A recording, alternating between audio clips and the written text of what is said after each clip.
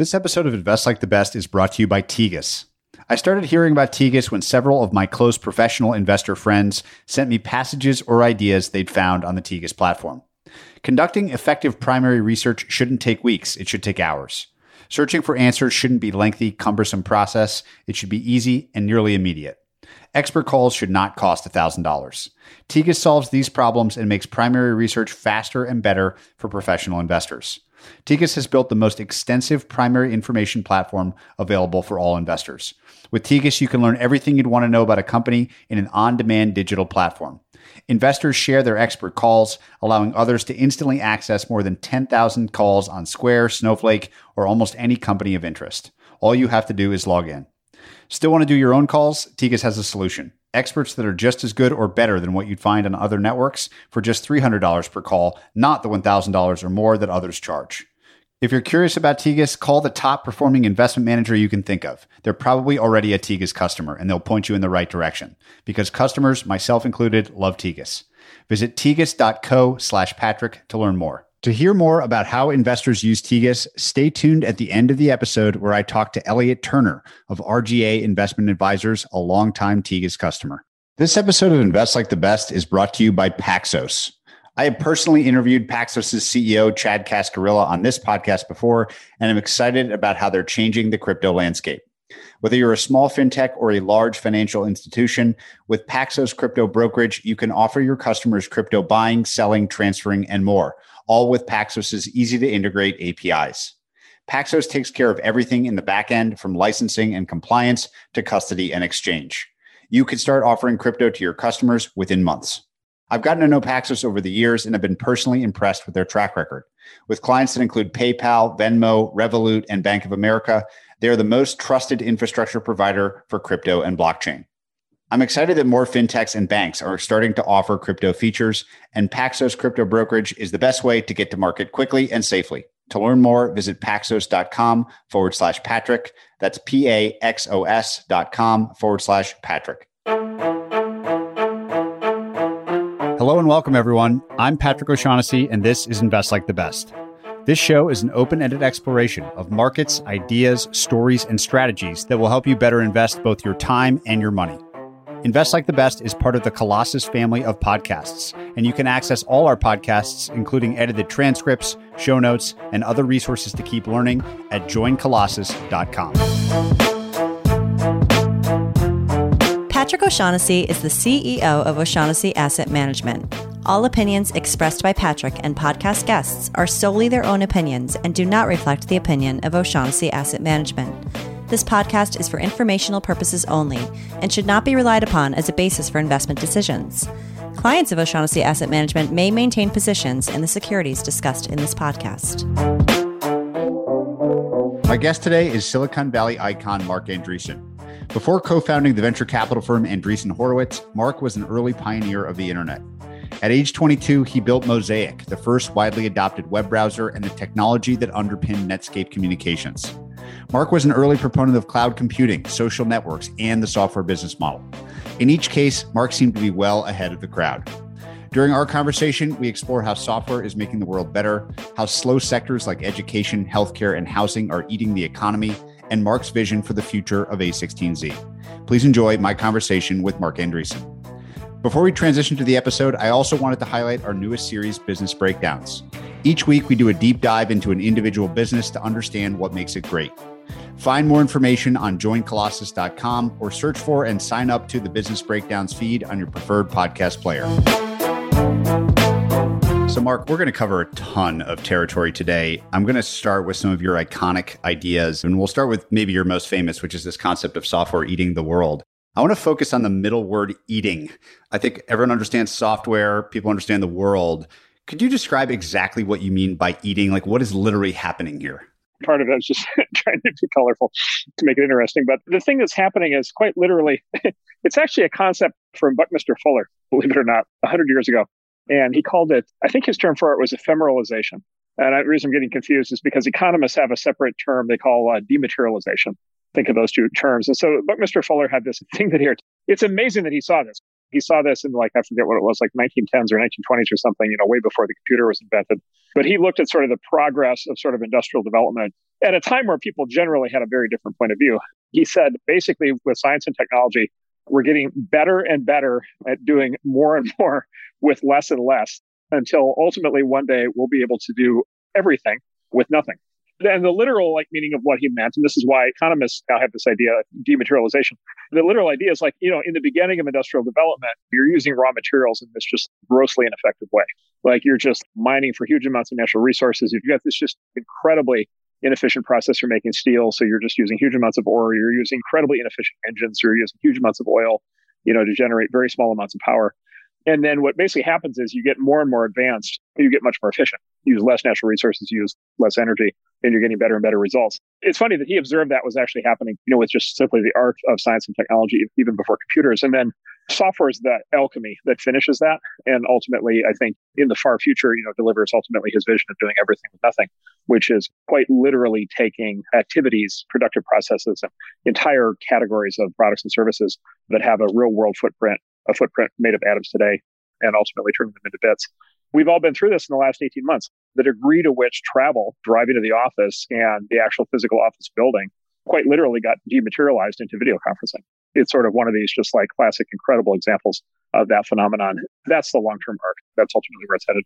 I've seen you describe it elsewhere as just the ultimate lever on the physical world.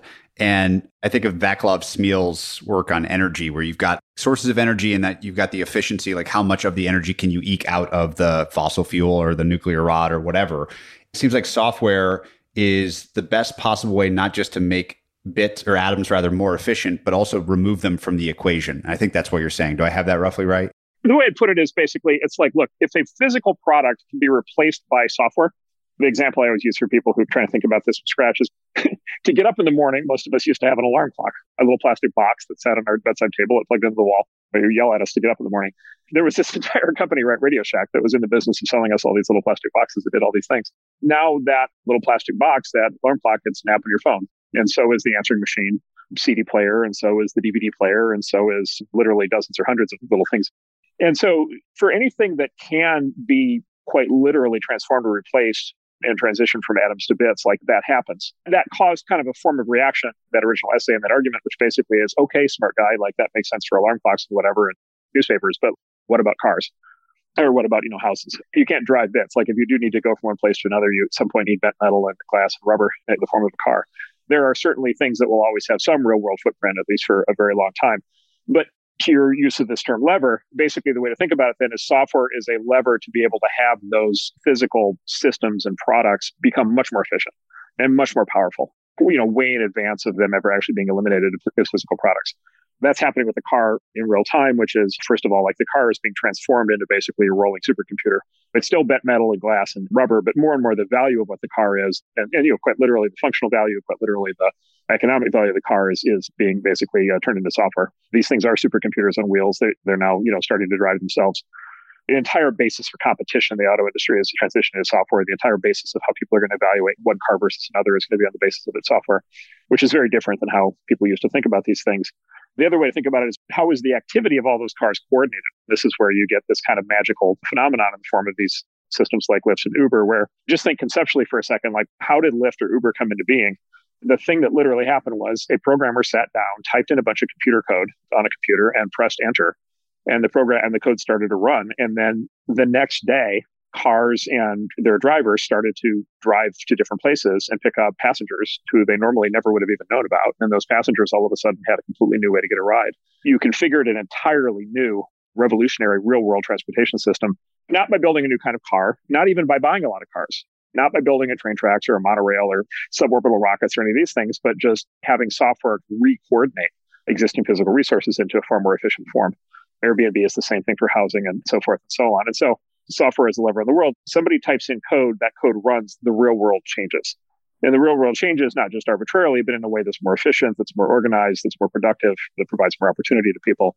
There's just this enormous future runway. As software is becoming pervasive in our world, as every physical item is getting a chip, as every chip is getting connected to the network, as this technology kind of saturates every kind of physical product around us, which is what's happening, then software increasingly is the coordination layer. you have this long arc of improvement in the physical world that actually doesn't require complete replacement of the bits, but just lets you use them much, much better. Do you think there are credible downsides or potential downsides to this trend? You might call this like the Luddite question, or South Park, they took our jobs, like the automation problems that people talk about. What, if any, do you think are credible concerns about this inexorable trend? It is economic change. It is change. Of course, this is a process that's been running for a very long time. Once upon a time, all of mankind was doing subsistence farming. The good news is the subsistence farming jobs went away. Those were not very good jobs. All the jobs that everybody has who's listening to this podcast, these are all jobs that got newly created as a consequence of technology at some point in the last 300 years.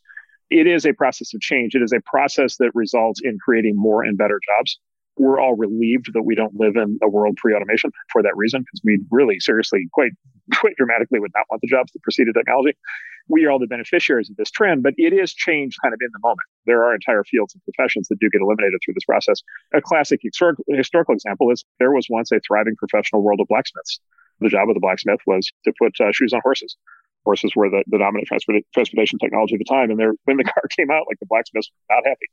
And there were blacksmiths that went out of work, and there were blacksmiths that had to retool into a different career kind of late in their lives in a way they never would have wanted to. And there were blacksmiths that never had the same standard of living on the other side of that. It is change, yet it is a disruption of the status quo. There's a few things that you just have to kind of put in balance against that. I think one is kind of the point I already made, which is that the result of this process is more and better jobs than you had before. That is good for many people in their own lifetimes that get to have a better life as a consequence. And by the way, it's doubly true of their kids.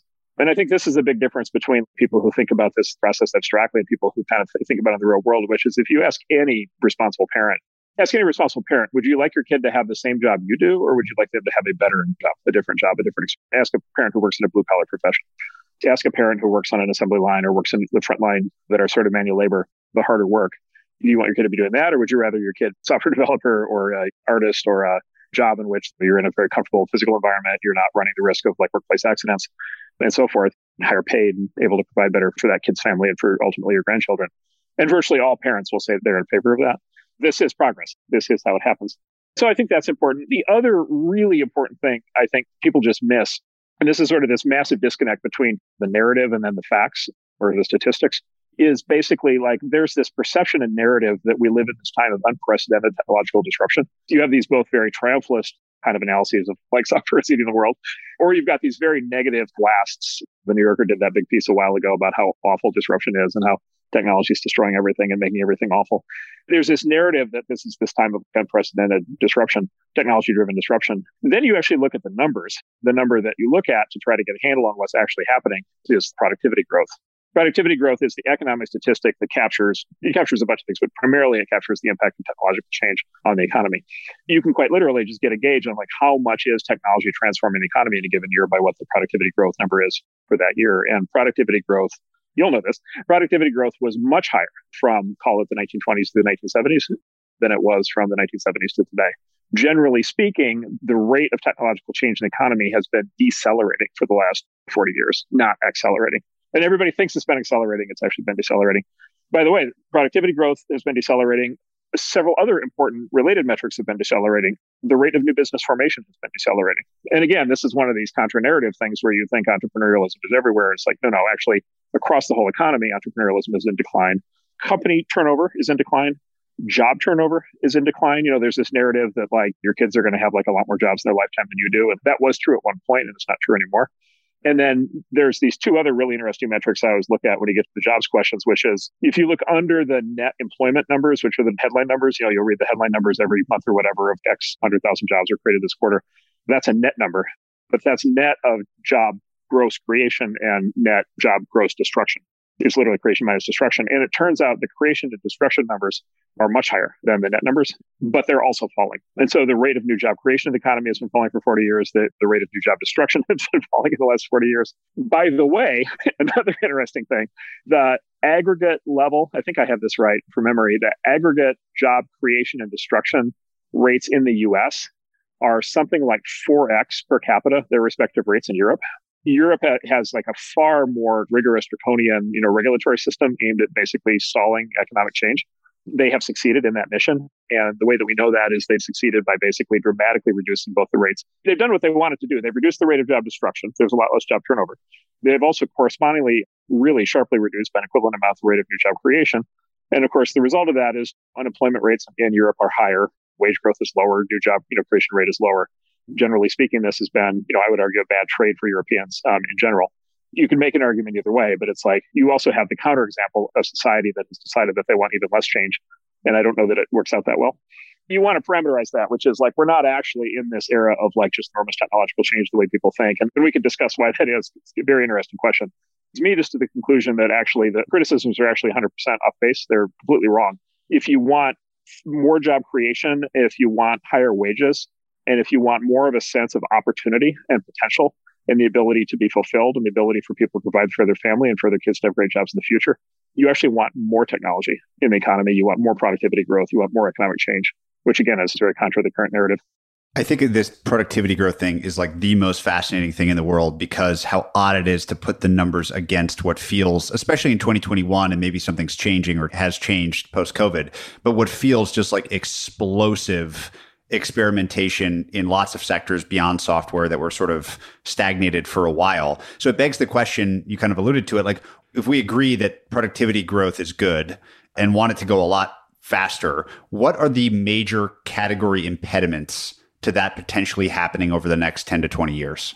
To your point, let's talk about this in two phases. Let's talk about it up until 2019, and then let's talk about what might happen from here, because I think the world maybe did just change in this respect in a pretty interesting way. So basically, from call it 1971, if you look at the charts from like 1971 to basically 2019 is this era of stagnation is the wrong word because like there was a lot of change, but like this sort of decelerating rate of change. So my analysis is basically the thing that's confusing on that is the economy is not homogenous. All sectors of the economy aren't the same. And what's happened over that 40-year period is this really sharp divergence between different parts of the economy. There's a chart, we don't have it in front of us right now, but there's a chart that maybe you could link to, probably seen before, which is this chart the economist Marc posts updates for on a regular basis. He calls it the chart of the century. And it's the chart of price curves by sector in the economy. It's like average prices across these huge economic sectors. And basically what you see is it's a tale of two cities. Basically, there are a whole bunch of sectors.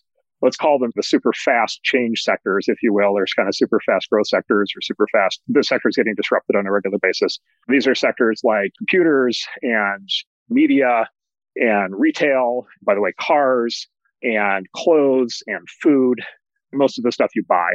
Those sectors basically over a 20, 30, 40-year period, what they experience basically is this really rapid rate of price declines. Price declines and then also or like dramatic improvements to the product. The canonical example might be just the television set. If you spent like $1,000 on a television set 40 years ago, you got, a 13-inch, or whatever, 21-inch maybe CRT thing. If you spend $1,000 on television today, you get a 100-inch super skinny wall mounted, this like most amazing in-home cinematic experience you can possibly imagine. And in fact, they're having trouble in the TV industry even holding the prices at like $1,000. Like a lot of top of line TVs now are like $300, $400.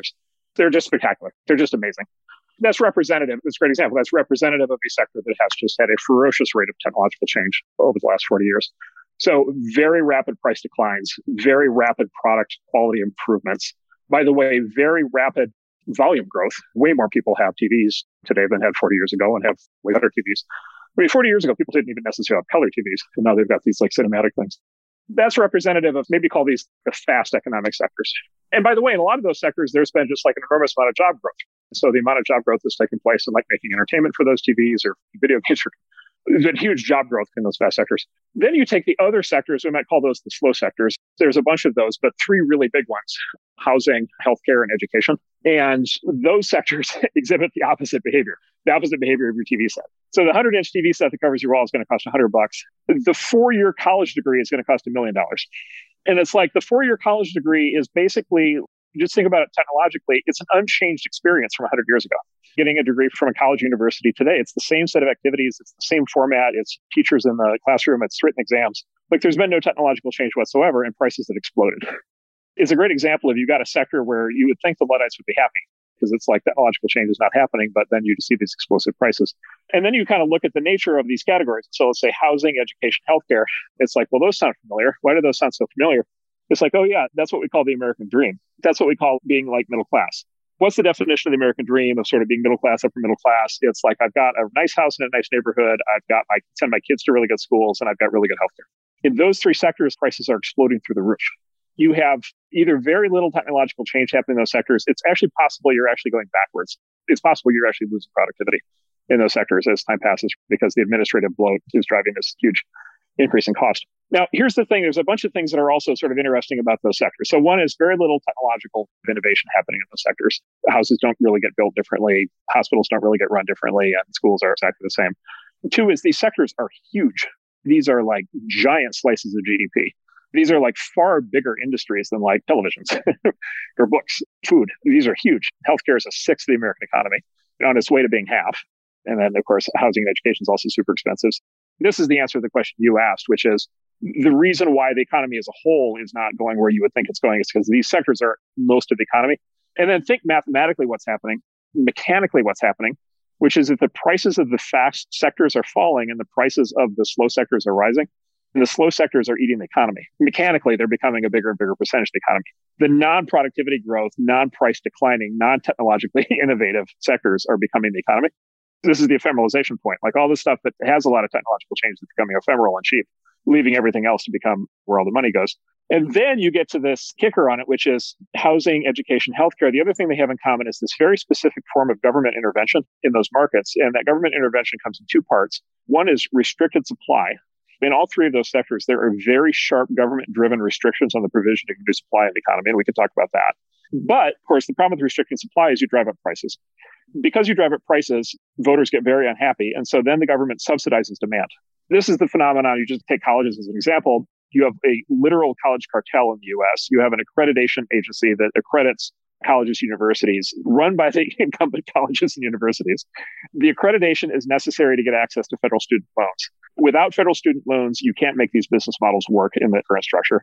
But the consequence of that bottleneck of supply, which is supported by the government, which is enabled by the government, because otherwise they would just break it up under antitrust grounds. They let the federal student loan program be kind of leashed by it. Because the restriction of supply, prices rise. Because prices rise, voters get upset. Because of that, politicians put more money into federal student loans. But if you put more demand, if you put more money into an economic sector with restricted supply, the result is prices go up even more. And so then prices go up even more, and then voters get even more upset, and then politicians subsidize even more, and then prices go up even more. And so in all three of those sectors, they're in this doom loop that's going in the opposite direction of what everybody thinks they're worried about. They're not in a doom loop of technological innovation and automation. They're in a doom loop of lack of technical innovation, steadily escalating prices, steadily escalating government subsidies, right, with this incredibly restricted supply. And in that formulation, there's no limit to how much these things can cost. There's no limit to how much a house in San Francisco can cost. There's no limit to how much heart surgery in a hospital can cost. There's no limit to what a four-year college degree can cost. It can potentially cost infinite because the government will just keep subsidizing it. I look at that and I'm like, well, it's obvious what we need to do. We need to technologically disrupt those sectors. We need to do to the slow sectors what we've done to the fast sectors. We need more technological innovation. If we don't do that, this story evolves in the exact opposite direction that everybody's worried about, which is what's actually happening right now. If that brings us through to 2021, you mentioned that maybe something has happened that might cause a shakeup in this inertia. I almost want to go example by example here because they're so big, they're so important, and it could give us a couple different lenses to view what the future might look like. So I guess the first, as an umbrella concept, what has happened as a result of COVID or in 2021 that you think is different? And then maybe we'll start with education to dig in a little bit on how we might attack this problem. Because to me, it seems like the most obviously ridiculous one. There's a network, there's accreditation, there's actually the stuff you learn. We could attack those things with technology. But before we get to the example of education, I'd love just to hear your thoughts on what really has changed versus what's a change mirage as a result of COVID. I think the big thing is just system shock. Start by saying, look, we're going to talk about some positive things that are going to come out of COVID. So, important to kind of note up front, like COVID in general was very bad. It was very bad for a lot of people. It was very bad for a lot of families, had severe health consequences for a lot of people. A lot of people died. It was also like very economically disruptive, and a lot of people have gotten very badly damaged by it. A lot of small businesses have gotten destroyed. So overall, it's like a big negative, and we wish that we hadn't gone through it. That said, it is going to have consequences, and I think some of those consequences are actually potentially quite positive. So the big one is just like it's a system shock. How life works is most days, weeks, and months are a lot like the ones that came before. Life just kind of rolls along, and every once in a while you kind of tweak things a little bit, but generally tomorrow is actually a lot like today. And then you may either as a worker or as a manager or as a CEO or as an investor or whatever, you're an entrepreneur, you may have some idea on how to do something radically different. Gee, maybe I want to go live somewhere different from where I work and telecommute. That's okay. That's kind of weird and different. Or maybe I want to start a new kind of online retail business that doesn't even have a physical storefront. Or maybe I'm a CEO and I realize I actually have 10,000 too many people. Maybe I have 10,000 people answering the phones and I really am ready to replace that all with software, but I'm worried about the impact on my company if I cut 10,000 people out of a customer support function. Or maybe I'm a restaurant chain. Maybe I'm the CEO of McDonald's or whatever, a restaurant chain, and maybe I think it's time to actually build a big delivery component to my business, but I think my shareholders will get mad at me because it's a large amount of cost to get a new delivery business up and running. So people have had all these ideas, I think, for a long time of things that they might like to do differently. They just haven't had catalyst. There's been no kind of environmental setting for which I think a lot of people could pursue the more radical ideas that they had. And so I think COVID as a system shock is an opportunity all of a sudden for a lot of those ideas. First, for a lot of experiments to get run during COVID, right, along those lines, which have been really interesting for a lot of people, both personally and businesses. But the other is like, okay, now it's like everybody has a cover story. If I ever wanted to reorganize my company, now's the time. If I ever wanted to fundamentally eliminate job departments over here and create new lines of business over there in a way that would have freaked people out, now basically it's just like, well, because of COVID, we're going to do this. If I always wondered, like, why as the CEO do I have all these offices and everybody commutes to the office and they kind of dress up in these kind of funny clothes and they sit there at their desks and they just like stare at their screen and do email all day. Maybe they could have done that at home. Now I have an excuse to say, hey, we're not going to have an office anymore. And all of a sudden, instead of being like a weird thing that freaks everybody out, it's like, oh, of course, in COVID, we ran the experiment. And it turns out maybe we don't need these offices. It's this really unusual opportunity to take stock from first principles of how we think things should work and how we want to live and possibly draw very different conclusions. So that's the kind of macro backdrop. In that, things get really interesting. So there's implications kind of all throughout the economy, but the really big one is just for the last, 3,000 years, if you were an ambitious, capable young person and you grew up in a village or some remote location or whatever, and even a mid-sized city, and you wanted access to top flight economic opportunity, you moved to the biggest city you could find. And this has been a long running, this way predates technology. That's true of London and Venice and many other big cities for a long time, for thousands of years, even before technology. Economic opportunity has always been in the city. And then, of course, that also means there's always been this lifestyle trade-off, which is like, okay, I can make more money in the city. I'm going to live worse for the same amount of money. And then, of course, that problem has gotten particularly acute in the last 20 years because of all these crazy housing policies where the cities where everybody wants to live don't want to build more housing. And then, of course, now you have just like this general collapse of civil order and this incredible spike into crime. Decided to turn our superstar cities into Gotham for some reason, except apparently with no Batman. I have all these friends. It's like a running joke out here. I have all these friends who like live in San Francisco, and I've been teasing them for years. It's just like, okay, I've been accusing my friends who live in San Francisco specifically, the specific city of San Francisco. I've been telling my friends for years, you only live in San Francisco for the stories. You want the like crazy stories. I came home last night and there were like homeless people having sex in my front yard. You usually get people to kind of admit that they kind of like that up to a point. But then it's like, I took my 3-year-old out yesterday and went down to the park and we got a junkie tried to like stab my 3-year-old with a syringe, with a used syringe. The jokes start to get less funny over time. You just have this generalized collapse of these environments. That was a problem that was already developing. And of course, that's really been exacerbated over the last 18 months. So it's like, okay, what's that trade-off? What is it worth a hellscape in order to have this spectacular job? If you have to make that trade-off, it's a difficult choice. But all of a sudden, lo and behold, you don't have to make that trade-off. And maybe it actually turns out that remote work, and this is what every CEO found during the pandemic, is actually remote work. Remote work's not perfect. There's going to be a lot of changes that companies are going to make because of remote work, and there's going to be experiments, and we could talk a lot about that. But generally speaking, it worked really well. And it worked much, much better than anybody thought it would work. There's no company of any size that I'm aware of where any of the knowledge work, there's a production plant that might have gotten shut down for a while or something. But every company I know of that has knowledge work and knowledge workers, they all had good experiences with remote work across the board. If you think about just economy, no bank went down, no stock exchange went down, no internet company went down, nothing, no insurance company.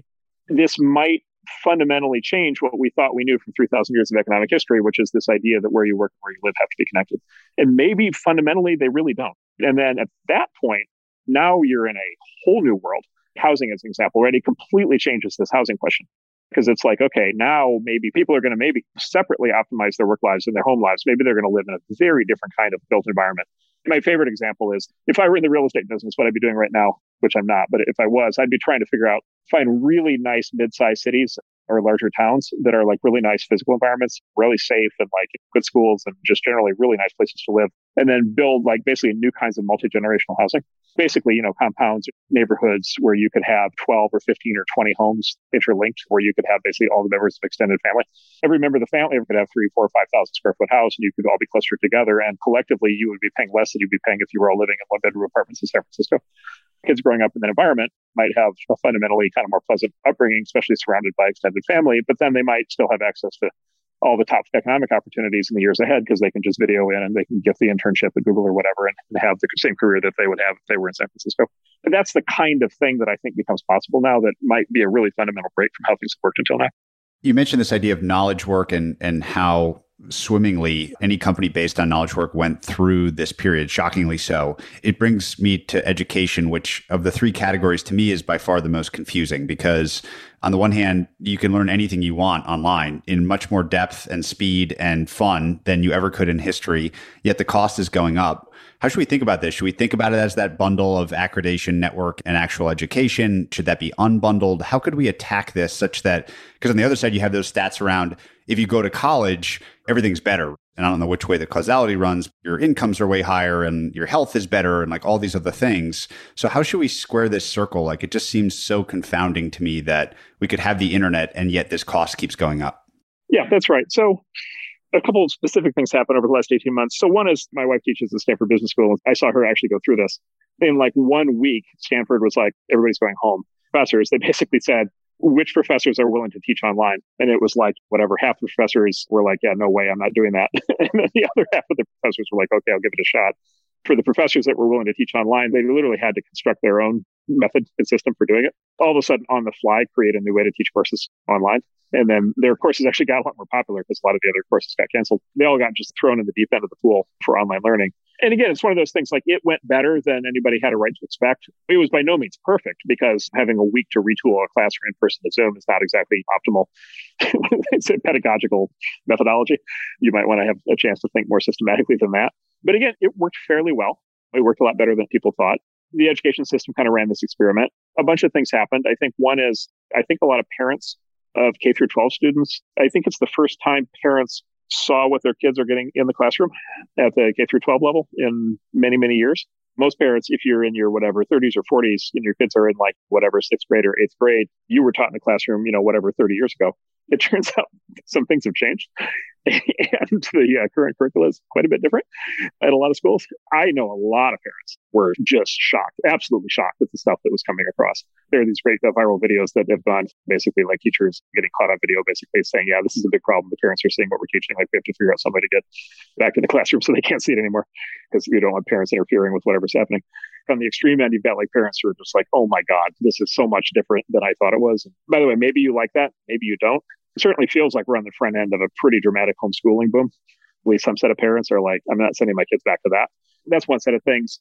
At the college level, it's actually funny. The phenomenon you described, like it really stresses this question of what is college. You just mentioned like sort of advanced view on college is not one thing. It's a bundle of things. It's quote unquote education, but it's also daycare for young adults. And then it's also like a, social dating environment. And then it's also a testing gateway kind of thing on the way in. And then there's a, certification branding thing on the way out. So it's a bundle of these things. And so I think that the streaming experience, there was this meme that went out that was like popular internet streaming services, Hulu, $60 a year, Netflix, $100 a year, Harvard, $54,000 a year. I think it really like kind of stressed to people. It's like just sitting at home and getting a bunch of video lectures and doing a bunch of exams is nice. And I'm sure that's useful for some of those classes are useful. That obviously is not most of the value to your point, because otherwise you would just be like watching courses on YouTube. You'd be getting basically the same thing at this point. So it's basically not that. So what do we know about what college and universities actually are? What we know, and Brian Kaplan has probably written the best on this, what we know is it's mostly the stamp of approval. And we actually know it's mostly the stamp of approval because of this thing that Brian Kaplan talks about called the sheepskin effect, which is basically this interesting question, which is like, suppose you go to Harvard for 7 semesters out of the 8, but you drop out right before that last semester. You have 7/8 of the learning. Do you then go out in the workforce and make 7/8 of the salary? And the answer is no, you make half the salary as somebody who completed that last semester. And so there's 2 possibilities from the sheepskin effect. One is all the actual skills are taught in the last 6 months, which is probably not the case. And at least if your college experience is like mine, that's not the semester where you're studying the hardest. Right. So that's not the case. And so what's the case, which is it's the stamp of approval. It's the brand that you get when you successfully complete the degree. And then you kind of dig underneath that. It's like, okay, what exactly does that brand mean? And it actually turns out it means a couple things very specifically, in my analysis at least. It means that you passed an IQ test on the way in, which is basically, and it's quite literally, it's SAT, ACT admissions process. You made it through the front door. And basically, Basically, what happened was employers used to do IQ testing directly 40 years ago.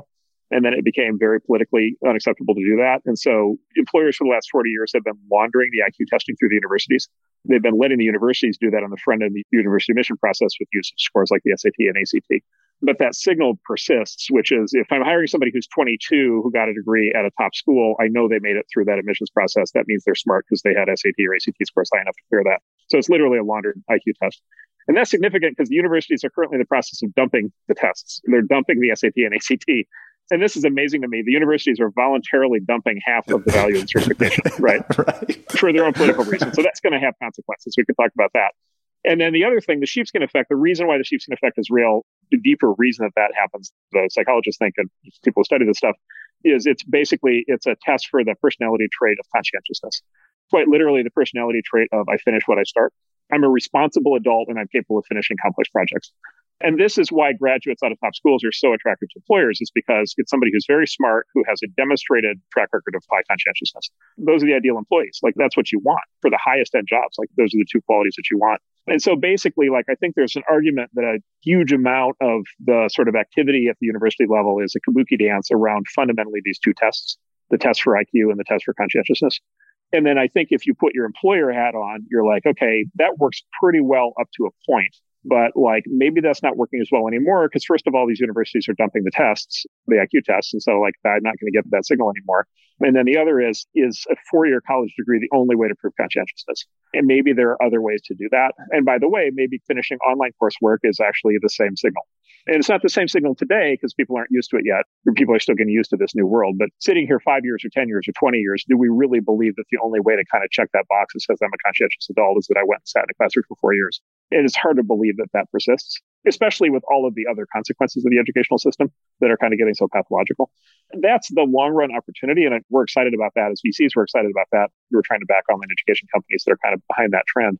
And again, it's like COVID doesn't change all of that overnight, but COVID's enough of a system shock where I think it's going to cause more people to be asking these questions. The job being done here in large part is reduced search costs for employers. And it's a kind of a workaround, like you said, a laundered testing. Why not start universities? Like, why doesn't Google have a captive university and just own the stack, make it more efficient, make it more tailored for the actual jobs they need to fill? Do you think that might start happening, that big companies will actually create replacements for this system? So it's starting to happen. I mean, and there are companies that have done this for a long time. GE, for many years, I think they still do. They have their own management school, literally its own offsite facility. McDonald's actually has had this for a long time. They have this thing called Hamburger University. In theory, you can enter McDonald's as a line worker, and then at some point you go to McDonald's University or Hamburger University, and you get literally the training. And at some point you become a franchisee or a manager or an executive at the company. GM had, what do they call it? Kettering University in Michigan, in Detroit. I had a different name for a long time, and it was where GM basically trained up their own people. There is a history of this. Arguably, this is part of this general transition towards, complacency or something over the last 40 or 50 years, where I think a lot of big employers just decided that they could outsource all this. Here would be one interpretation, right? Which is basically the U.S. government decided post-World War II to just flood the university system with money. It's like, okay, if that's going to happen, then we might as well just piggyback on top of that. That did work for a long time, and maybe it's working less well now. So yeah, no, look, I think a lot of companies are going to do that. Google, I forget the latest, but Google has a program. They've at least announced, I think they have, if I recall correctly, I think Google has now formally removed college degrees from their recruiting process. I mean, it's actually funny, which is they've actually done that from the left. They've actually done that as part of their quote unquote equity thing, which is basically it's quote unquote unfair to discriminate against people who didn't have the opportunity to go to college. But it results in the same thing that we're talking about, which is I think they have a way of testing and evaluation now for their incoming funnel that doesn't require you to have a college degree, and you get evaluated, at least they claim you get evaluated fairly as compared to people who do have college degrees. They seem like they're pushing on that pretty hard. Look, I think the dumping of the SAT, ACT, I think that alone, I think any employer with their head screwed on straight is going to be like, wait a minute, now what is this signal? It's literally half the signal is being nuked. So I guess the good news is college degree is still a conscientiousness test, but the IQ test is being tossed out. That stresses, this is an incredibly politically charged topic. And so there aren't a lot of employers who can stand up in public and say, we need to start IQ testing again, or take the SAT as part of your, application process to work at the company. But they're going to need some signal. At the end of the day, they do need performance. And to get performance, at some point, they need intelligence. They're going to look for some other proxy. We've got various companies that are operating in this space. One of them is, our company Udacity has been doing this for quite a while now with this concept of nano degrees. So here's another thing that you see. So here's another thing that happened where I think the education system went pathological. This is always this thing whenever people who like run universities kind of talk in public. It's this interesting thing where university presidents always seem to take great pains to point out that the purpose of a college degree is not to get a good job. The purpose is not to get a good job. The purpose is not, filthy money. The purpose is not this and that. And they sing these odes to like living a good life and, achieving social justice and all this stuff. And it's like people grew up in different settings. I grew up in the rural Midwest. I always knew the entire purpose of the college degree was to get a good job. I was never confused by that because I always knew what the alternatives were. I knew what the default was. It was like working at a gas station, which God bless people who work at gas stations. That was not for me. What some of these new private sector solutions have is they get away from maybe the flight of fancy of the whole thing and they get much more down to brass tacks, which is like, okay, skills for a job for an employer. And then, by the way, it turns out employers are pretty interested in that. And so there's a lot of partnerships. And you'd ask these an example where they have like explicit partnerships with employers and they work with the employers up front on crafting the curriculum. And it's like, okay, if somebody goes through this program and if they get these skills, they know how to do, let's say, mobile app development and machine learning and data analysis, then there are these jobs available and we'll hire these people for these jobs. It's a much more fundamental, I don't know, it's like the knowledge work equivalent of trade school or something like that. If you can get the good jobs coming out the other side of that, for a lot of people, that's like, wow, that's fantastic. And maybe I don't have whatever an Ivy League school in my resume, but I've got a great job and a great life and a great ability to provide for my family and all the same skills. And it's great. And by the way, if I like philosophy, I can spend my spare time reading about philosophy. I guess put it this way. The more abstract and weird and detached the legacy system gets, the more practical and pragmatic I think the private sector will be in filling the gap. And at the end of the day, like employers need people who are smart and who can do the work. There is an opportunity here for a new kind of system that just works better. From a selfish investing point of view, do you think that focus of entrepreneurs on these big areas that have not seen the cost deflation, the slow sectors, can or will result in higher returns for technology-like investments because there's so much white space to make improvements? Good news, bad news. We talk about this all the time. So this is very much a good news, bad news story. The good news with these slow sectors is the markets are gigantic. The good news is that competitors are like not good. They're generally not only not good, like they generally have incentives wired in the wrong direction. They've got the Thelma and Louise strategy. It's like driving themselves off the cliff for reasons I don't fully understand, but they're going for it. I don't understand how the universities are going to continue their claim on this amount of federal student loan funding with all their other behavior. Like, I don't understand how that continues, but they seem on board with it. So the incumbents are like headed in the wrong direction. And then, there's very little technological change happening. And so you would think that if you could inject technology and have a better way to do things, you could potentially build something very large. I think that's all true, by the way. The bad news is these sectors are just harder to operate in for all the reasons we've discussed. Like, they're very entrenched. There's all these systematic kind of issues you have to work through. And then again, you go back to the government. The government is very involved. Take education as an example. If you're going to start a new education company trying to compete with colleges, universities in any way, you have this fundamental question, which is, are you going to have access to the federal student loan money or not? If you do have access to it, you have to fit into the existing system, in which case, can you really innovate? If you want to do something different such that you're not going to have access to it, then you're at an immediate economic disadvantage to the incumbents because you don't have access to that money. So you've got this real, basically, economic disconnect core of the business model that you have to figure out a way through. And so basically what we find is these founders, the founders in the slow sectors are different than the founders in the fast sectors. So the founders in the fast sectors are just like, I'm going to build a better product. I'm going to take it to market. I'm going to focus on my customers. I may have some theory, but most of what I'm doing is just, I'm going to hit the market as hard as I can with the best product I can. And I'm going to kick butt and it's going to be great. The slow sector founders have to be, I would say, much more sophisticated because their business models are more complex and there are more issues. And so they have to have like a fundamentally like a government relations kind of approach from the very beginning. They have to have some sort of more advanced theory on business model, different kind of fundraising plan. The company will kind of stage capital differently. It might take longer to develop. There are more things that can go wrong. By the way, the incumbents are very powerful. The incumbents have achieved almost complete regulatory capture in these spaces. And so new education startups should be ready to come under just withering assault from Washington or from Sacramento, because all of the teacher unions and all of the universities, and all of the people who are basically wired into those systems are going to just try to kill it. I don't know. It's hard mode. It's attractive to a certain kind of founder. Some of those founders are very naive and they just get kind of crushed through the process. On the other hand, some of those founders are very sophisticated and very ambitious. And then there's this giant brass ring at the other end. So they're going for it. Obviously, you've been extremely focused on funding this software eating the world trend. What about hardware? It seems that this is kind of this doesn't fall in either of the categories we've talked about so far. Hardware as a technology has been a key part of the world story over the last 300 years. How do you think about who finances this? Who builds it? What's important to build that we haven't? What are your thoughts on hardware tech more generally? Hardware is just more difficult. The easiest tech startups are always 100% software. It gets more difficult from there. There are 10 things in hardware that can kill you as a company that just don't exist if you're just doing software. Well, the most notable one is actually playing out right now for a lot of companies, which is because of COVID, there's a so-called supply chain interruption happening right now for chips. And so there are a lot of components. You're building a hardware product. The product is usually made out of components from multiple places. There's a whole bunch of chips and other kinds of things you need to build these things. And then the nature of hardware is if you're missing one of those components, you can't build your thing. If your thing has 40 components and you have access to 39 of those, you're stuck. Which is why, like Elon as an example, running Tesla, he's always put this big focus on, he's trying to verticalize their supply chain. He's been trying to bring everything in-house as much as he possibly can. It's specifically to get past this risk where any one vendor can hold him up, either intentionally or unintentionally. There's a bunch of hardware companies right now that can't build product because they can't get chips. By the way, there's another big issue, which is this is a startup challenge, which is when Apple goes out to buy chips in Asia, they open the negotiation with a check for $5 billion. They buy out all future manufacturing capacity of a certain kind of chip for the next 3 years. And then you show up as a startup and you want to buy 10,000 of those chips and you're opening Gambit as a check for $2 billion. You get laughed out of the room. It just puts you in hard mode. Many of the great entrepreneurial successes have been hardware startups because it is harder. Arguably, there's less competition. And if you win, the prize is bigger. It's a harder road. The best of those founders, they tend to be very good at fundraising. Look this way. There's a reason why you end up with these multinational, basically industrial conglomerates. There's a reason you end up with these companies in the old days, GE or in the new world, Apple or whatever, that are operated all these different sectors and do hardware at such massive scale. And it's because there is a big scale advantage in that industry. So it's harder.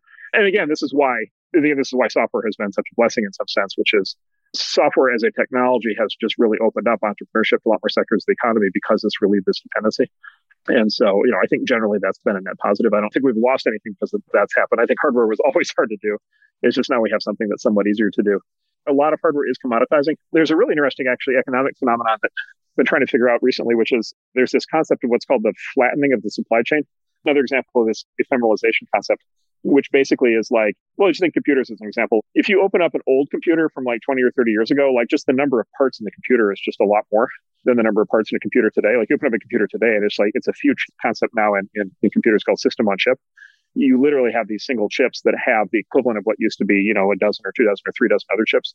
And they've just all been integrated onto a single chip. That idea, basically, that's happening broadly in the hardware world, which is basically the number of parts is shrinking, which is actually pretty exciting. It's basically a lot of constant stress and drama around global trade has to do with very complex supply chains with all of these different kinds of components that go into making a car or a phone or something like that. And if you get these hardware products to the point where they just have a lot fewer pieces from a lot fewer places, then you can start to strip away a lot of that complexity. You can start to strip away more of this dependence on foreign partners that might not be reliable. I also think there's this sort of underlying thing that's happening, which is these supply chains are being flattened. And so maybe in the years ahead, it'll be easier to build hardware just because you need fewer pieces. It'll still be harder than doing software, but maybe it gets easier. Thinking back to this idea of factor productivity growth and the idea of just really complicated projects, your partner Alex had a great suggestion, which was to ask you how you think about financing things that are very complex. The specific framing he recommended, which I love, is what would a Series A round into the Manhattan Project have looked like? How do you think about this financing of very complex and therefore meaningful and worthwhile projects? You do it by process of kind of elimination, work backwards, which is why did you need Apple to do the iPhone? Why wasn't the iPhone a startup? There were a lot of big advances over the last 30 or 40 years. To your point, especially in these more complex fields, they come out of these big companies. The entrepreneurs tend to be building the software. It goes back to this thing of why do you have these large scale industrial conglomerates? Why can't you have more startups that are like Tesla and SpaceX is ultimately the question. Part of that is you read the story of Tesla and SpaceX, and it's this story of there's a couple things jump out at you. One is this story of just unbelievable drama, stress, and risk. Elon almost lost both companies at different points, multiple times. Very tenuous whether those companies could raise money at each point in time. The classic venture-backed financing model, you raise a new round of money every 2 or 3 years. You need to assume you're doing it with a new lead investor each time. If you need 5 or 6 or 7 rounds of financing to get a complex product to market, if you can't raise that 3rd or 4th round of financing, it's game over. You lose the whole company. As I would say, this is a criticism of Silicon Valley that I give a little bit of credence to, which is these big, hairy, audacious projects that involve lots of moving parts. They are just hard to do with the classic venture financing problem because of this need to raise multiple rounds of capital.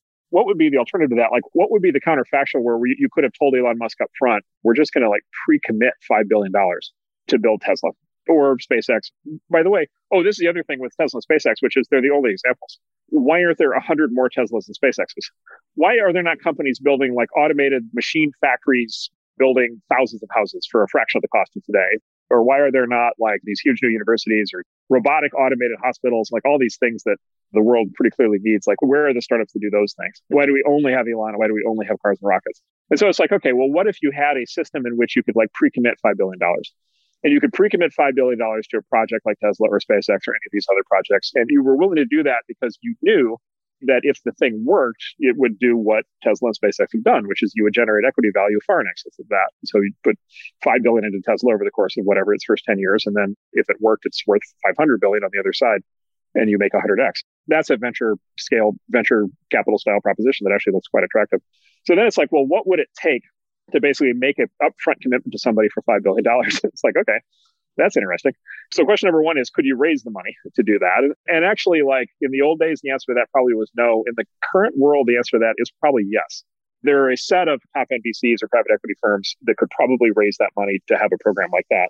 There's this global savings glut. There's this just trillions of dollars in accumulated capital out in the economy that just doesn't know where to do. There's 15 trillion of negative yielding government debt in Europe. Like there's these giant sovereign wealth funds that have no idea how to invest their money. And so if they had a chance to invest in another dozen or 100 attempts to have a new Tesla, they probably would go for it if you had a responsible plan.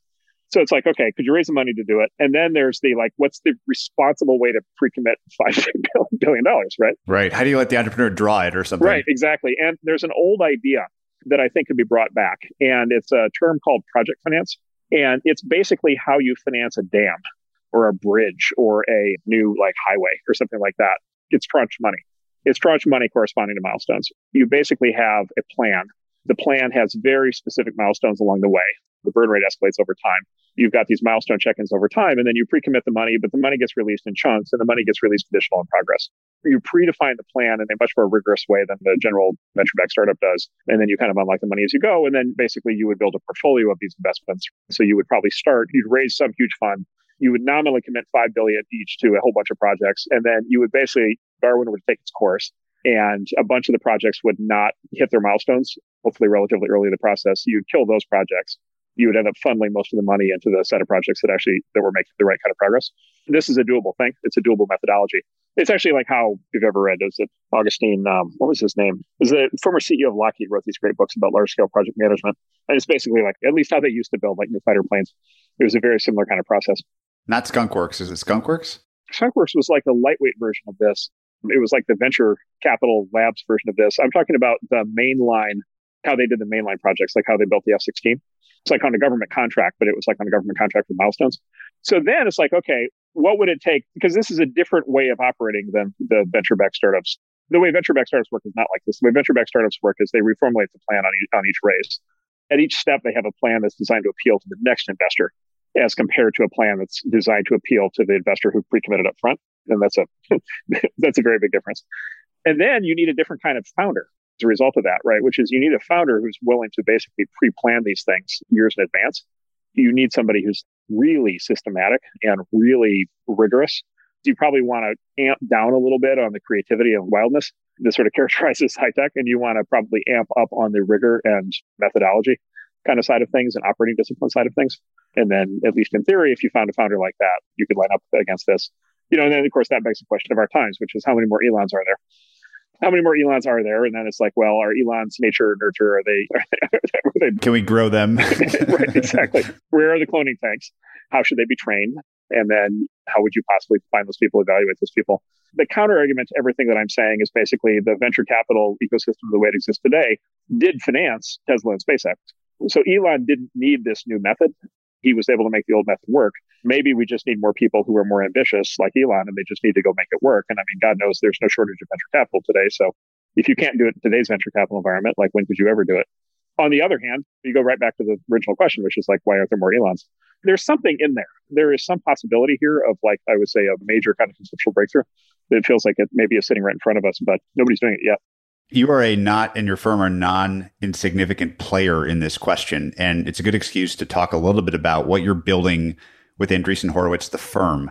I think a lot about velocity and vector for all kinds of companies. And it feels like most investment firms sort of skate away from all the hard questions that we ask of the companies that we invest in. You're thinking about building the firm in what seems much more like a enduring long-term way. And I'd love to hear you, I guess, first just frame the scope of the ambition for the audience in what you're building at A16Z. And then I'd love to talk a bit about how you came to these ideas that you're trying to deploy. The morning that we're talking, you announced both a very large new crypto fund, a new general partner, my good friend David Haber. And it just seems like the velocity is incredibly high at Andreessen Horowitz. So I'd love to learn a bit more about the vector. Like, what direction are you going? There's sort of the obvious one, which is just technology neutral in some sense. Technology is a tool in every case, and it's up to people how people use it. And there are technologies used for very bad things. But like on net, technology is good. On net, technology leads to the world becoming better. As we've been discussing today, like there are all these fields of human activity in which very clearly I think we need more technology. And it's going to come from this kind of process, these kinds of entrepreneurs, these kinds of startups. So we're big believers that like the world needs more of this, and we're positioned to kind of do more of this to help these companies kind of get financed and built in the right way. So honestly, part of it is just conviction. We really believe in what we're doing and why it's good. There is a structural, I wouldn't say it's a secret plan, but I don't talk about it much just because it gets a little bit abstract, but it's sort of the structural idea that we have underneath us. Your audience might actually be more interested in than a normal audience. So I can go through that if you like. Yeah, bring it on. This is going to sound really weird, but like we thought about it a lot. I call it HP 2.0, Hewlett Packard 2.0. So if you look at, it was what we were talking about earlier, if you look at basically the history of technological development, industrial production, basically up until the 1970s, the model was basically the industrial conglomerate. There were these companies. GE was kind of the classic for a long time. GM was an example. And then even in the computer industry, for the first 30 or 40 years of the computer industry, you had IBM, you had Digital Equipment, which was another one of these big ones at the time. And then you had HP. HP was like the founding company of Silicon Valley, literally founded in the 1930s. It was put on ice for World War II. They resurrected it when they came back from the war and they built HP. And the point is like between basically call it 1945 and 1970, I don't know, one or two or three, the way new technology products got invented and developed was primarily not by a startup. It was primarily by like a new division of HP or a new division of IBM. And so literally Bill and Dave at HP, I'll just focus on them. They would pick a high-performing up-and-comer engineer, product manager, general manager, and they would basically anoint that person and say, you go forth and build the laser printer. And then that person would create a new division inside HP, and they would go and do that, and it would either work or it wouldn't. And if it worked, they would kind of feed it money and resources and talent. And if it didn't work, they would wind it down and transfer those people to the project. And people would work for HP for their entire careers, but they would go from division to division. They would be in some divisions that were growing fast. They'd be in some divisions that were winding down. They'd be starting divisions, so forth and so on. So, and then from the perspective of HP itself, Bill and Dave, they basically ran the classic organizational structure. It's the one that GM used to have that Alfred Sloan wrote his whole book about, which basically is like you have this central office, and the central office basically has, a set of functions. It's got this people talent evaluation function, sort of centralized HR. You have a common pool of talent. These companies were famous for moving their high potential people from division to division. I was an intern at IBM. If I had stayed at IBM, hopefully I would have been part of one of these programs. But I was an intern, I saw it happen, which is if you were an up-and-coming executive at IBM in the 40s, 50s, 60s, 70s, they were hopscotching you from business to business like every 2 years for the first 20 years of your career, because they were trying to get you to be as well-rounded and generalist and skilled in as many areas of the business as they possibly could, because you were a future potential CEO of the company. And so they had this really serious effort devoted to leadership development talent. They knew the same thing that for engineers, they knew who the really good engineers were. They would move them around. If you were in a business at HP that had a particular technical problem, they would transfer in an engineer for another division that knew how to solve that problem. So they knew how to allocate talent. And it was great. If you're going to work at one company for your whole life, which was the model then, you wanted your employer to know who you were and to care about you and to try to develop you like that. So that was great. They had capital allocation. They would decide where the money goes. They would have strategy office. So they would have some sense of the future, market trends. They would have like a sales overlay function. They would have like large account management out of the central office. So they'd have relationships with other big companies. There'd be somebody at the HP central office who owned the overall relationship with General Motors as a customer or JP Morgan as a customer and had overall responsibility for that. So they knew what all the other big companies were thinking. They had an M&A office, in mergers and acquisitions, regulatory affairs. They had branding, marketing. They'd have these big marketing campaigns about innovation and all the great stuff HP is doing. But then they'd have all these divisions. And then in each division, the division would own the product. They would own future roadmap for the product. They would often have their own sales force, their own marketing campaign. They'd have their own HR internal to the division. They'd have their own finance internal to the division. And they actually would give the divisions quite a bit of autonomy. And in fact, It's actually funny. They would actually put the divisions, for the most part, not in Silicon Valley. For the most part, the divisions were off in other cities. The same IBM, same thing, DEC. They'd have 20 or 30 other geographic locations where they actually had all these divisions running. And then you'd have these general managers of the divisions who actually had a lot of control. They had a lot of control and autonomy over running the business. They had to report up to Bill and Dave. Then they were expected to do a good job in the business and hit certain financial metrics and so forth. But they were like mini CEOs, running their companies. And in fact, basically what happened was venture capital emerged in the 1970s. And basically what happened was venture capital strip mined the talent out of these companies, especially the entrepreneurial talent. So basically the founders and CEOs of a lot of the great tech companies in the 70s and 80s were either top general managers or top engineers out of HP, IBM, and DEC. Venture capital basically was this siren song basically saying, look, do what you're doing today, run a business, but instead of being a mini CEO, be a real CEO. And instead of working for the greater glory of Bill and Dave, work for the greater glory of yourself. Instead of having to constantly have your best people be stripped away from you to move to another division, how about you just keep all your best people forever? And why don't you build your own company, right? And by the way, if you're Mr. HP general manager, start your own company, we'll finance it, we'll venture finance it, you'll control it, you'll be the CEO, but we'll be a minority investor. And you go do your thing. And by the way, if you grow up, ultimately, maybe you can be the next HP. And then within your company, you can have multiple lines of business. And then the implicit underneath that was then at some point, other venture capitalists will come and they'll try to take all those people to start more new companies. And that was the bootstrapping process for Silicon Valley. That's why it exists. And that's why that conglomerate model kind of stopped working, which is basically venture capital strip mined the talent and created this entrepreneurial ecosystem out of it. And I think the net result of that was good. Having 1,000 or 10,000 companies in Silicon Valley is better than having 3. And we just have a much broader range of products and, much larger number of jobs today than we would have if everything was still in these conglomerates. But there were advantages to that structure that just basically got lost. So then you kind of say, okay, what if I'm just a startup today? If I'm just a raw startup company and I'm just starting and it's just me and my friends are trying to build a product, what is it that we're lacking? And of course, what we're lacking is all the stuff the HP central office used to do. We're lacking brand. We're lacking distribution. We're lacking money. We're lacking talent. We're lacking any stroke with the government whatsoever. We're lacking any ability to deal with the press. We're lacking all these things. We're lacking somebody we can call when the shit hits the fan. We're just kind of on our own. We're on an isolated island by ourselves. Basically, you can kind of tell where this is going as this is this idea of sort of HP 2.0, which is basically, can we construct in the context of a venture capital firm that is a minority investment in independent companies, can we construct the modern equivalent of what would have been that HP central office from 1960 and provide our companies with that kind of overlay capability with all of that kind of reinforcement and brand and help and power that you would have had as a division of HP. But then, of course, it's a different deal. We're not in control. HP was in control of all his divisions. We're a minority investor, right? So we ride along with the founder. So it's a different kind of relationship. They don't work for us. But with the huge advantage that we have no need for strategic consistency. We're not an operating company. And so as a consequence, we are completely unbounded in terms of how many different sectors we can invest in. We're completely unbounded in terms of how many different companies we can invest in, assuming we can find quality companies. We now, just give you an example, we now have 250 companies active in the portfolio today where we own more than 10% of the company. HP or IBM at the peak of their power, they didn't have 250 divisions. They didn't have anywhere close to 250 divisions. There's a scalability in the venture model that in theory is much broader. We can provide a much bigger umbrella across all these companies with the trade-off that we don't have majority ownership. We have minority ownership and we don't have control. And so, yeah, it's sort of a back to the future thing, but completely evolved for the more appropriate model today, which is the incredibly aggressive will to power entrepreneur who really wants to run their own thing. The last thing they want is a boss. We don't propose to be their boss, but we propose to kind of do all the things to help them along the way that otherwise would be missing. I love the inspiration from HP. Do you take any inspiration from what I'll call traditional East Coast financial firms, sort of traditional Wall Street banks or private equity firms, or seems like a very, again, different set or way of doing things? Do you intend to borrow concepts from East Coast and blend them into the West Coast style of investing?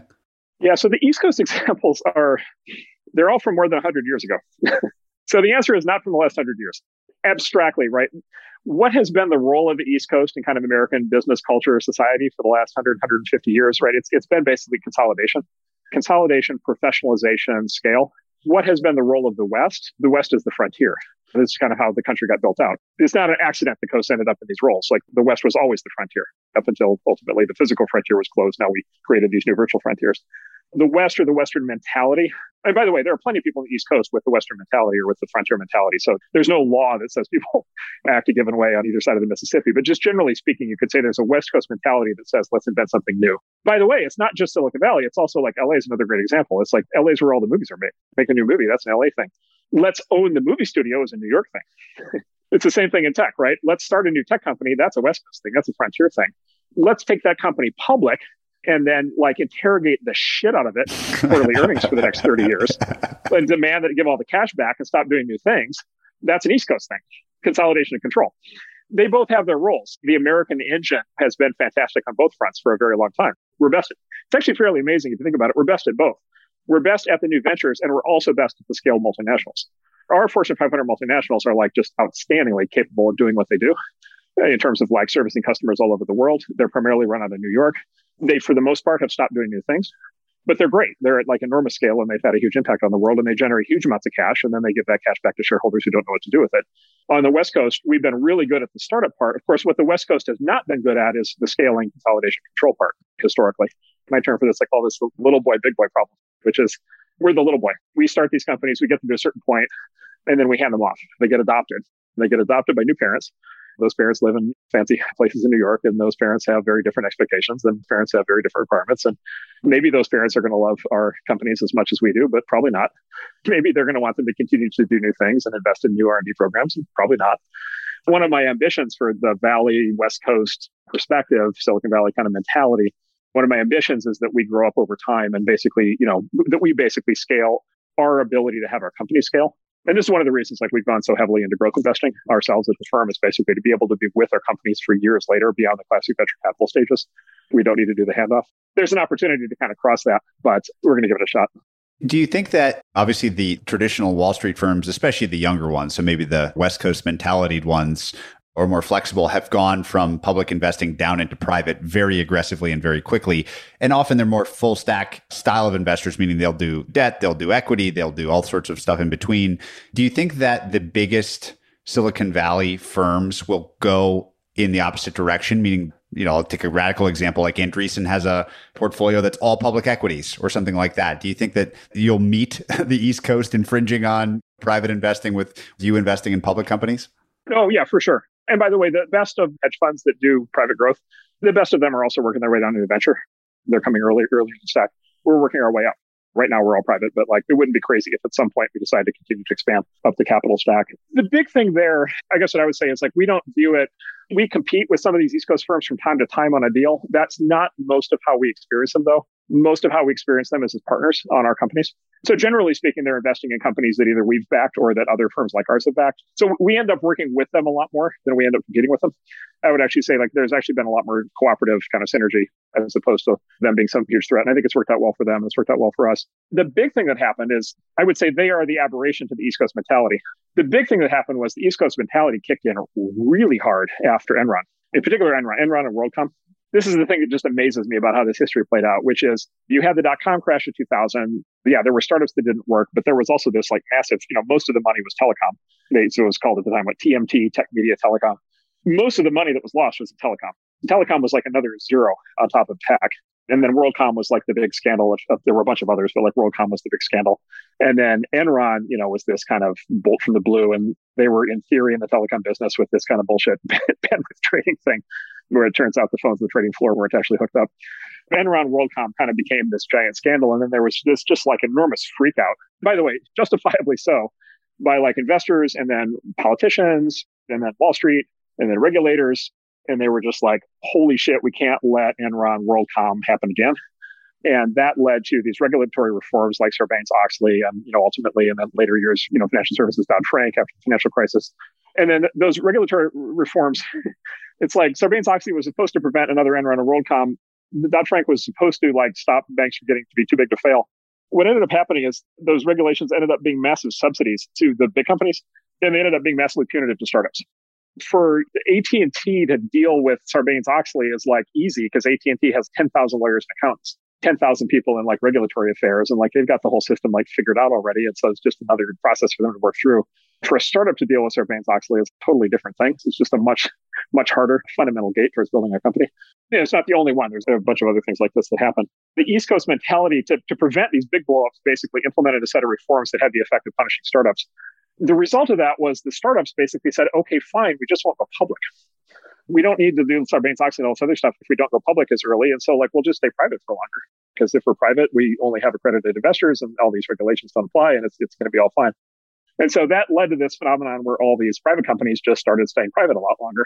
But they needed the financing, obviously, that they would have gotten once they had gone public or done a secondary in the public market. And so then that led to the creation of this category of growth equity. And then, of course, the result of all this was an exacerbation of income inequality because it was a removal of high growth stocks, young growth stocks in the stock market where anybody's retirement money can be invested in them. And it was a removal of all of those new companies from the public market and transfer only to people like us who run private money. Right. So the result of the reform was a withdrawal of economic opportunity from the population at large and the concentration of that economic opportunity in the hands of private equity managers. And so it's one of these like weird, the blowback effect. Perverse outcomes, right? Yeah. It's a regulatory capture playing out in another model. Anyway, my point is the result of that was the East Coast mentality won. They call it the New York, DC mentality won in the sense of they just basically put a chokehold on IPOs for 20 years. They got what they wanted fundamentally. They got companies stopped going public. Companies kept developing. Firms like ours scaled up to do more private capital to keep them going. And then to your point, some East Coast investment firms, basically, I would say a small number of them have adapted, but it's like a dozen or so of those firms have adapted to come into private tech investing. Most East Coast firms, most money in the stock market is retirement money. Most of that money is managed by public managers that don't do privates and can't do privates. Most of that money is in mutual funds or index funds. They can't do privates. They're not allowed. Or they're index funds and they can't make any conscious choices whatsoever, as if that's a good idea. And so most of the money, basically, it's really dramatic. Most of the money that people need, whatever, 7, 8, 9, 10% gains over time on to be able to finance their retirements, most of that money doesn't have access to the most dynamic parts of the economy. I don't understand how that makes sense. If somebody were looking at that on a clean sheet of paper today, I don't think you would want that outcome, but it is the outcome that it is. And the implication from that is that this private growth investing phenomenon probably has real legs. Two closing questions for you. We started with the idea, the observation that you had famously that software is eating the world. Last year, you issued one that was maybe seemed less an observation, more of an imperative, which is it's time to build. I'd love you to just sum up that message. I think it's a great place to end. I thought it was a great article that came at a very interesting time. What is this imperative? Why is it time to build? Yeah, there was like the micro thing at the time, which was I wrote it the week that New York City put out the call for people, New York residents, to take their rain ponchos to the local hospitals because they were running out of surgical gowns. This is on top of like the ventilator crisis. And then this is on top of like, oh my God, are we going to be able to make drugs? And so it's just like, how has the most advanced industrial civilization in history worked itself in the position where we can't like make surgical gowns? I kind of couldn't take it that week. The big broad thing is it's a civilizational question. It's actually the same. It's related to what we just talked about with the frontier. We had a culture in the United States from inception through to like 1970. The culture was basically production. The culture was production. It was achieving things. It was building things. It was construction, development of nature for the purpose of basically making the life of man better. It was unapologetic. And it was just like, we're going to do these things. We're going to build houses and we're going to like have those houses. They're going to have like heat. And then they're going to have this new thing called air conditioning. And it's going to be great because it's going to make everybody's lives better.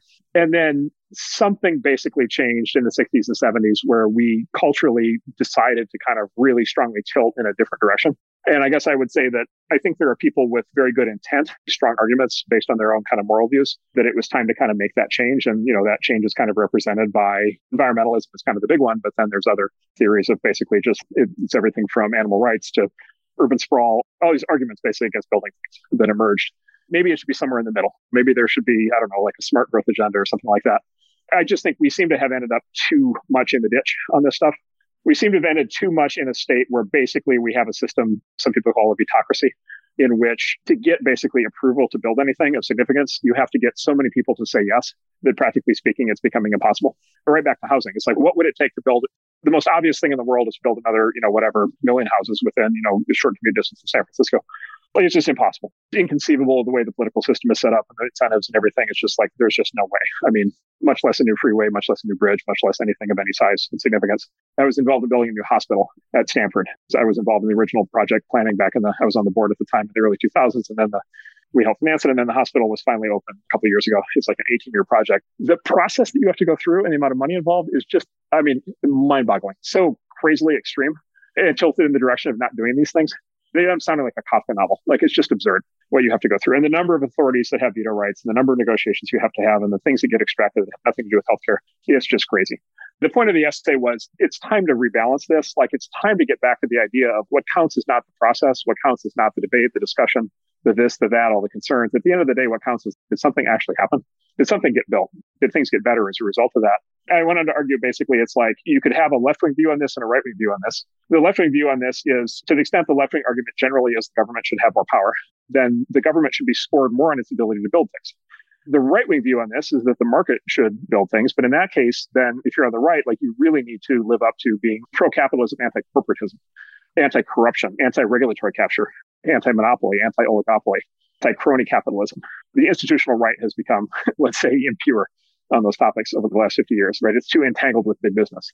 So I would think both sides of the political spectrum could actually adapt to this. Interestingly, I got very positive feedback on this message, both from AOC's chief of staff on the left, who thought it was great, and Kevin McCarthy, Republican Speaker of the House, who thought it was great. I succeeded in crossing the trade and appealing to both parties. And then actually, Boris Johnson, Dominic Cummings actually picked it up. And there for about a year, the big message in the UK was Boris Johnson's podium was build, build, build.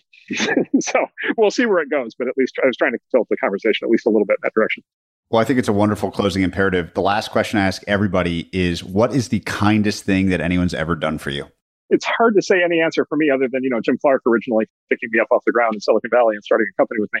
Let me generalize it out because I get super nervous and rattled when I have to talk about emotional things.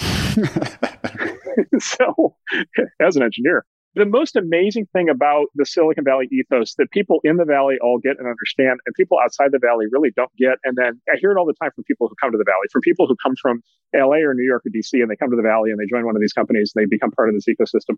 You always hear the same thing like 3 years later, which is, I never realized what it would be like to be in an environment in which people genuinely want to help each other.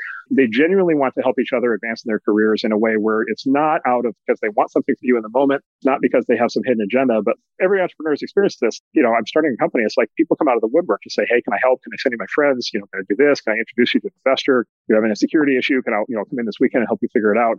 There's this incredible pay it forward ethic to the whole thing. My Hollywood friends they know about this. They're always laughing because it's like Hollywood is like famously the exact opposite. If there are two people in Hollywood and they're friends and each of them is trying to make a movie, the famous thing is one of them will happily knife the other. They'd rather lose the friendship than see their friend make a movie. So anyway, I've been a beneficiary of this for a long time. I think part of it is just it's in the water. It's the pay it forward thing, which is other people have been nice and supportive to you. And so you feel an obligation to contribute.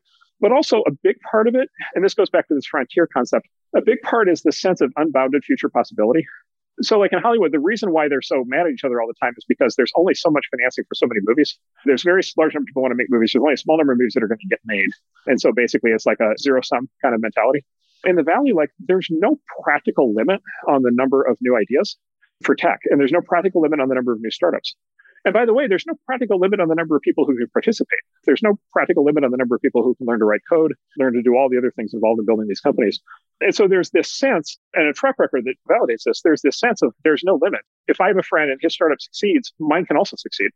And in fact, we might succeed together. In fact, we might really help each other along the way. It's a positive sum view of the world. And then you just look at the history of the industry, like that's how it's worked. For a place that's so kind of hyper-capitalist and aggressive and sharp-edged, it's just an amazingly helpful, supportive, happy, generous environment. I just say, I've been a beneficiary of that for a very long time. And I try to, as best I can, continue that. Marc, I wish we could do this for 4 hours. There's a million other things I wish I could ask you. This has been so much fun. You've been really generous with your time. Thank you so much. Thank you, Patrick. It's been great to be on. This episode was brought to you by Tegas. In this 5-part miniseries, I sit down with Elliot Turner, the managing partner at RGA Investment Advisors, to talk about how he discovered Tegas, how Tegas helps him with his investing process, and how Tegas has made him a better investor. In this week's episode, Elliot and I discuss what features he wants to see from Tegas in the future. If you could improve the service in any way, how would you improve it? Ooh, that's a great question. I mean, they keep moving things in interesting directions. One of the areas I saw a demo of from Tegas is building these packaged insights on companies. So there's some companies where when you type up the ticker, there's not like a handful of calls, there are like 100 of them. And from my seat, when I'm just starting to look at that name, I'm like, geez, which one would be the most value add for me to start on? And I don't have a clear signal in that sense. And so something that sifts through and curates maybe a few packaged nuggets or directs me to this is the most read call or this is the most highlighted call on the name, that's pretty interesting because anything that saves my time in that sense. Obviously, I want to cast a pretty wide net, but especially when I'm just getting started on something, I want to have an angle that I could hone in on and get focused and get the highest value up front. If you enjoyed this episode, check out joincolossus.com. There you'll find every episode of this podcast complete with transcripts, show notes, and resources to keep learning. You can also sign up for our newsletter, Colossus Weekly, where we condense episodes to the big ideas, quotations, and more, as well as share the best content we find on the internet every week.